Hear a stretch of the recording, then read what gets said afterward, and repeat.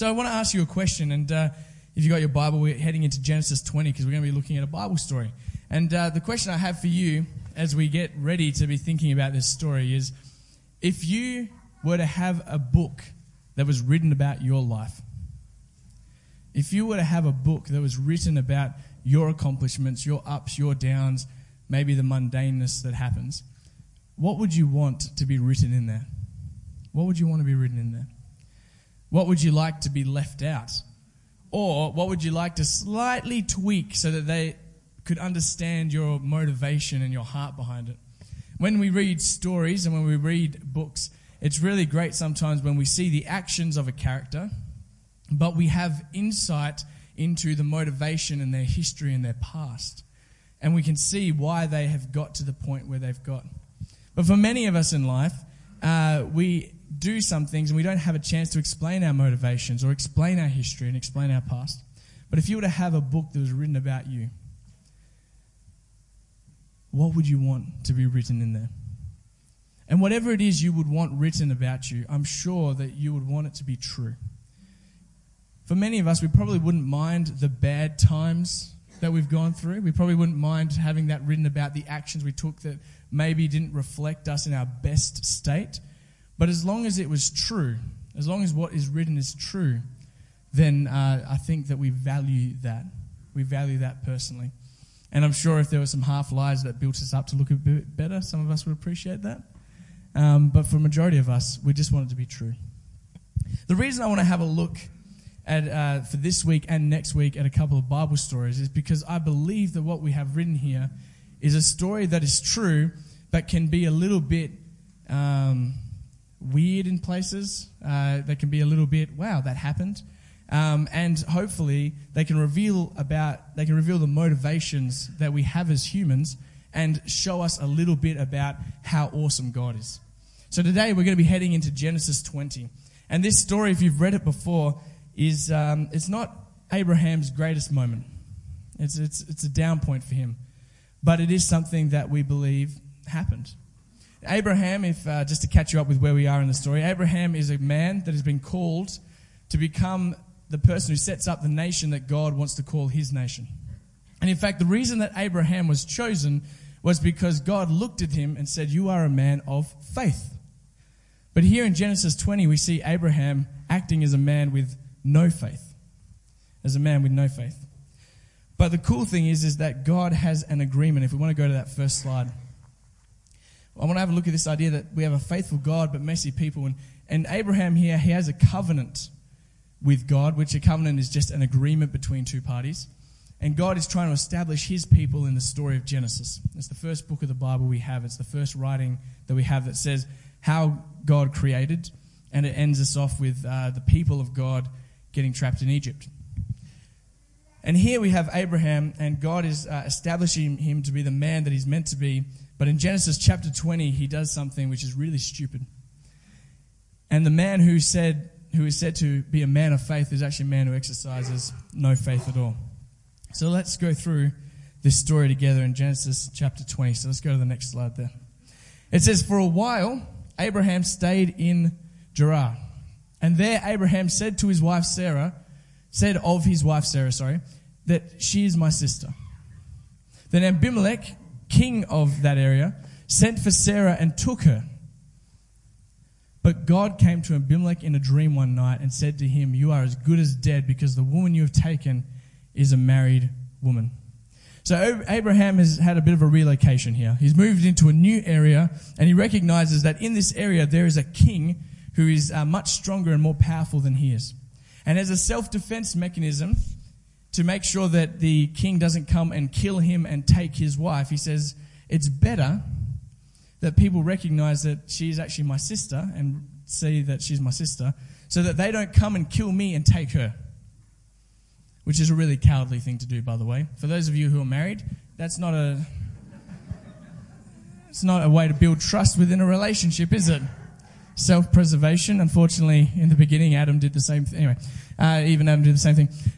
So here we have Abraham has moved into a new area. He wants to be protected. And the king comes and takes Sarah away. And Abraham is spared. Now, it doesn't say how he felt at this moment, but I'm sure he'd be very very conflicted. Like, my wife has been taken away, but I'm okay. And I did tell the lie, so I don't know what's going on in his mind, but I'm sure it was a very conflicting time for him. If we go on to the next slide. Then God said to Abimelech, so the king who took him, his name is Abimelech, and he comes and he takes Sarah, and God appears to Abimelech in a dream. How cool is that?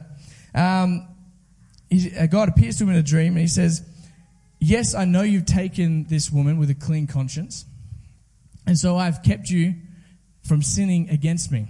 That is why I did not let you touch her. So what's happened here is Abimelech, he hears that Sarah is his wife, and he goes, what have you done? Like, I wouldn't have taken you if I'd known that this was your wife. And Abimelech's a bit like, oh, he's in a bit of a pickle now. And God says to Abimelech through a dream, he appears to him in a dream, and he says, I know that you didn't do this with that, but you weren't intending for this to happen. So I've actually stopped you from sinning against her, so from sleeping with her. And God goes on, now return the man's wife, for he is a prophet. And he will pray for you, and you will live. But if you do not return her, you may be sure that you and all who belong to you will die. And that's a pretty big threat, isn't it? Return the wife, otherwise you're going to die. So Abimelech says, yes, of course I'm going to return the wife. This is not a good outcome for me at all. God is appearing to me in a dream, and these threats are very real. And it's interesting here. Now return the man's wife, for he is a prophet. So God, even though Abraham has done the wrong thing, and Abimelech, the person who doesn't follow God, is actually doing the right thing, God says, I'm still backing Abraham. Abraham is still the prophet. That's really interesting. Because a big thing when it comes to God in the Old Testament is that the people of Israel are meant to embody the character of God. That's a really big point which Genesis tries to make, is that as God is revealing himself to humanity in this way of the nation of Israel, he's actually trying to show the people that they need to show everyone else who he is and what his character is like. So for God to rock up in a dream and to say to this person that I'm actually backing Abraham, who did the wrong thing, is really interesting. Because God's faithfulness to Abraham, even though he did the wrong thing, is what is prioritized here. Because remember, Genesis is all about the fact that God has made a covenant with humanity in this new way. He's made this covenant with Abraham that there will be a great nation that comes out. And Abimelech, even though he isn't following God, he's still doing morally what is better and superior. God still comes around and says, yes, I know Abraham's messed up, but he is a prophet. He is chosen. I have an agreement with him. And this is really encouraging for you and for me. Because when we say that we follow Jesus, when we enter in a relationship with God, when we mess up, which we will, God backs that agreement even though we are messy people who make terrible, terrible mistakes. And that is really, really good news for you and for me, because it means that no matter what we do, when we are in relationship with God, when we follow Jesus, he is for us. And hopefully over time we don't make those same mistakes again, but inevitably we always seem to muck it up some way. But the covenant, the agreement that we have with him remains no matter what. And the story goes on. Then Abimelech called Abraham and said, what have you done to us? Have I wronged you? How have I wronged you, that you have brought such a great guilt upon me and my kingdom? Abraham replied, I said to myself, there is surely no fear of God in this place, and they will kill me because of my wife. Besides, she really is my sister, the daughter of my father, though not my mother, and she became my wife. Two interesting things here, even though you may only be drawn to one interesting thing in this passage if you've never read it. Let's just call it what it is. That second part there is really weird. Let's read that again together. Besides, she really is my sister, the daughter of my father, though not of my mother. Does anyone want to come up and explain that? I spent an hour and a half this week wrestling with just this part because I don't know what to do with that. And I've read different commentators. If you're unaware of Christian culture, the Bible has been written, and since then about 1 million other books trying to explain what the Bible really says, and these are called commentaries. And I've been going over commentaries trying to figure out what does this mean. And the conclusion that I've come to after poring over them, and you may come to a different conclusion, that's absolutely fine. The conclusion that I've come to is that it is not unlawful yet for them to marry in this way, but it is definitely weird, and it's definitely something that does become unlawful later on. In Leviticus, you're not allowed to marry people that close to you. Now, there is some debate saying, well, is it actually his half-sister or is it his niece? That doesn't sound any better. But the language and the way it doesn't sound any better. So to us, reading this with our view of history, with our understanding of how society works, we look at that and we'll call it what it is. It's weird. But what I love, and this actually fills me with confidence when I read stuff like this, is that we are able to read this and no one has come through and tried to wipe it clean.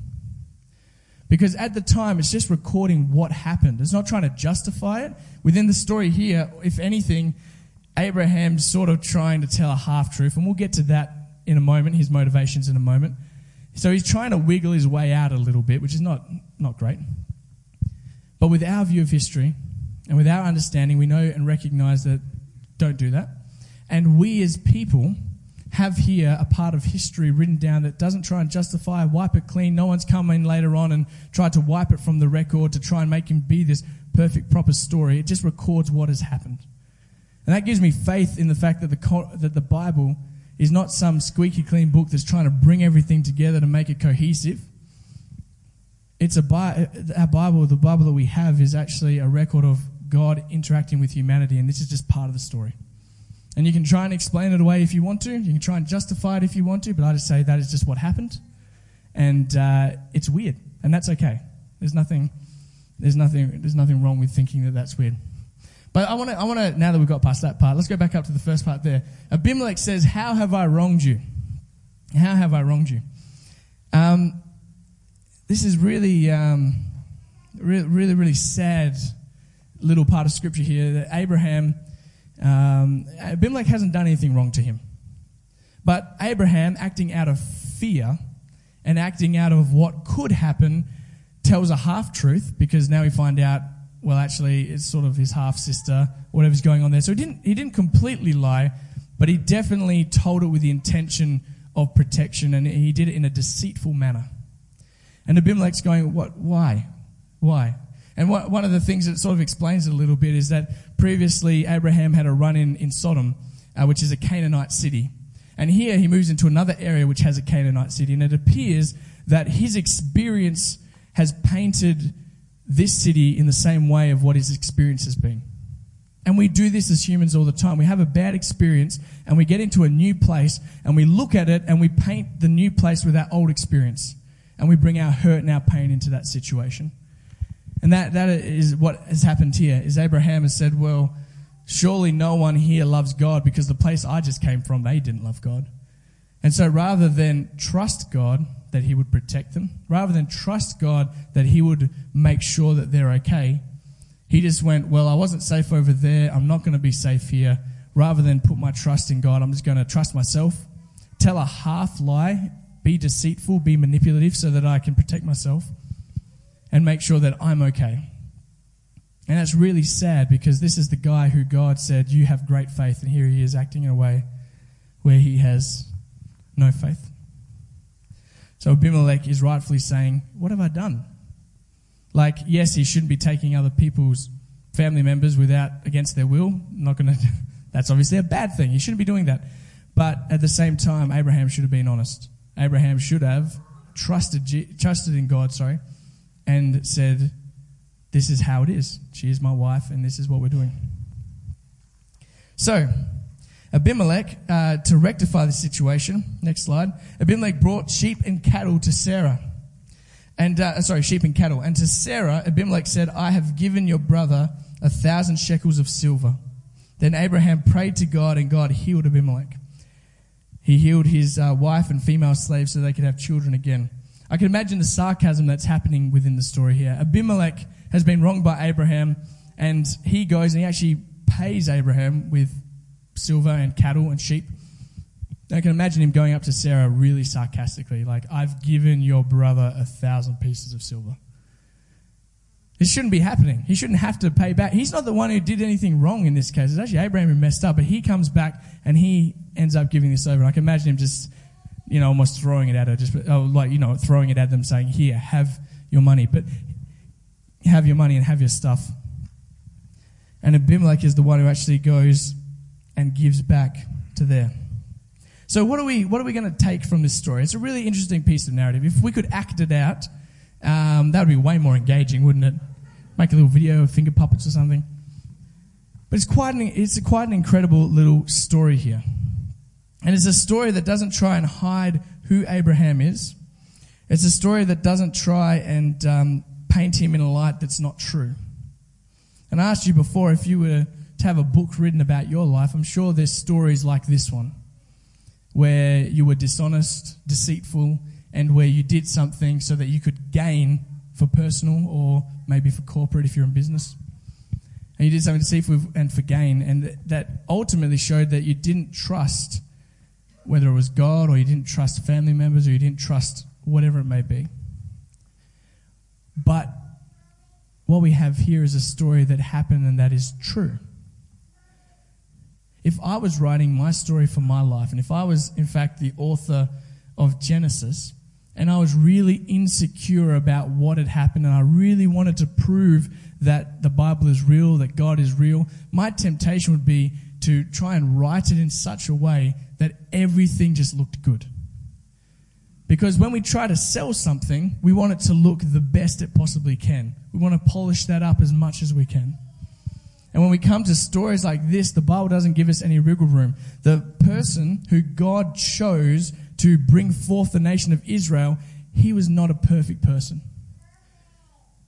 We see this currently in politics. If you've been following all the stuff happening in America with how they choose, is it Kavanaugh and the Supreme Court stuff? He has a checkered history and a terrible history. And a terrible history at that, and it's something that we do not support and that we think is wrong. We should be treating each other and people of the opposite sex in the utmost respect and honour. But he has a checkered history. And he's someone that has a past. In your life, if you're introspective enough to reflect in your own experience, when you were young, you were probably young, dumb, and did something stupid as well. Maybe you were old and did something stupid. We all do stupid things. We look at how politics are handled here with the reshuffling of prime ministers again and again. These are not perfect people leading a perfect country, no matter how great the advertisement looks and the new plans and this, that, and the other. Life is messy. People are broken. And here in Scripture we have this example, and we have these examples of people who God put his trust in, who God called into relationship, but who were far from the saints that sometimes we imagine them to be. And for me, and hopefully, prayerfully for you, this is extremely encouraging. Because no matter your history, no matter what you've done, no matter where you've been, if you're in relationship with God, he has not abandoned you. And he loves you. And there's moments later on where Abraham does come to the thing of, oh, I shouldn't have done that. We call that repentance, that moment where you reflect back or you're dealing with something you've done and you go, this is not right, and you go to God and say, I'm sorry. And we all have those moments where we need to apologize for things we've done, where we need to recognize the pain we have caused. And in this story, as it stands, we don't have that immediately. Abraham is the one who stepped out and did something that was wrong. Abimelech is the one who was trying to, for as much as he could, do the right thing. But God doesn't drop his relationship with Abraham at any point. At any point. So if I was to summarize this story really briefly, I'd say Abraham acts badly. Abimelech acts more honorably. There's the questionable family dynamic of the half-sister thing. I'm sure some of you haven't stopped thinking about that. I'm sorry. Go and read some stuff on it. And at the end of it, God affirms the fact that his covenant, his agreement, his relationship with Abraham is still there, because Abraham prays for Abimelech and God restores Abimelech's household.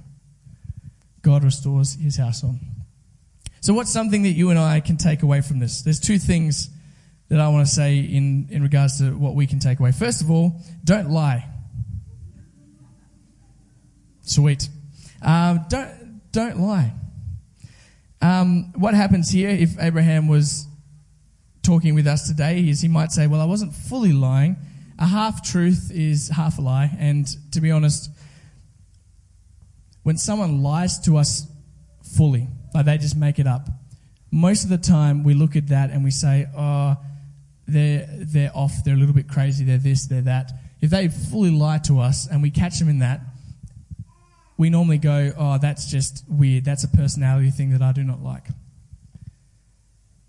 When people use half-truths to paint themselves or paint their situations better than they are, or to get us to do things based on half information, we look at that and we see that as manipulative, and that is deeply hurtful. What we have here is Abraham choosing to use a half-truth to protect himself and to manipulate the situation so that he would not be harmed. And that is deeply hurtful. Like, imagine being Sarah in all of this. My goodness. Your husband is standing there denying you so that he can be protected. That's as far as someone who should be following the one true God. That's as far as they should be acting when they have that sort of relationship. That's terrible. Yet in your life and in my life, we have people around us who use half of the truth to get their way, or they use half of the truth to make sure that they're protected. And it's deeply painful, especially when they say that they love Jesus. What do you do with that?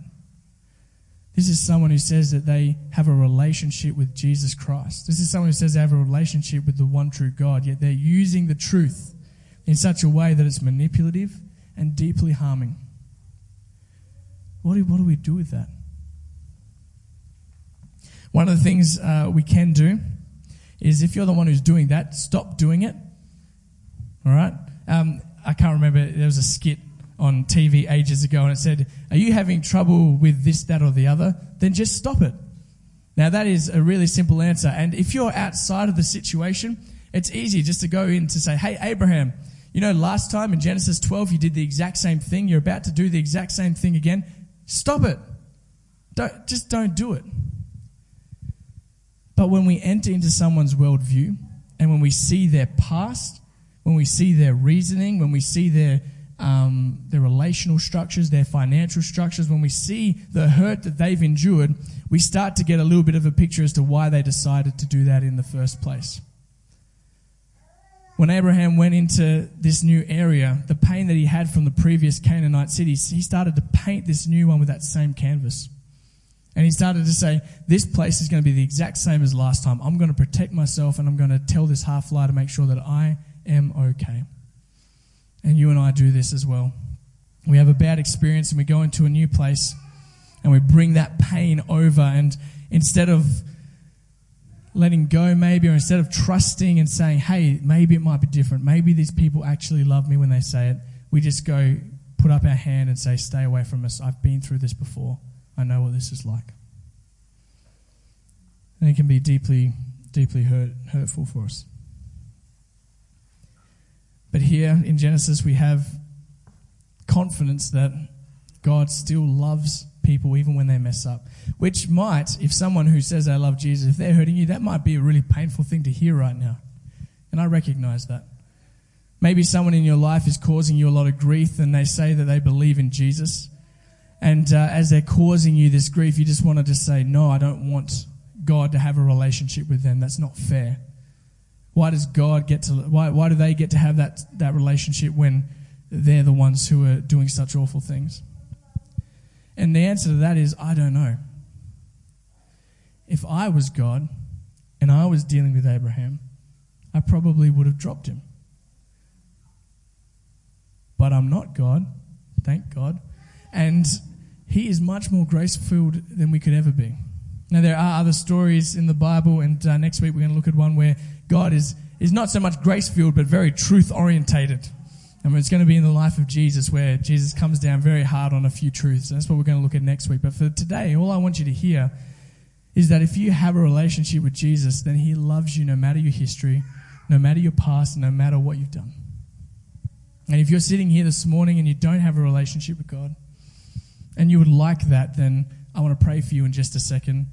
And I want you to know that turning to God is not some 50-step program. It's recognizing that He's awesome, He's pure, He's amazing, and that Jesus, even when we were far, just go to the last slide, sorry, Jackie. Even when we were far from Him, I'm going to, up here it says when they were enemies. Next one after that one. Even when we were enemies of God, even when we were standing in opposition to Him, Jesus still died for you and for me. Because at the end of the day, God is faithful even when people are not.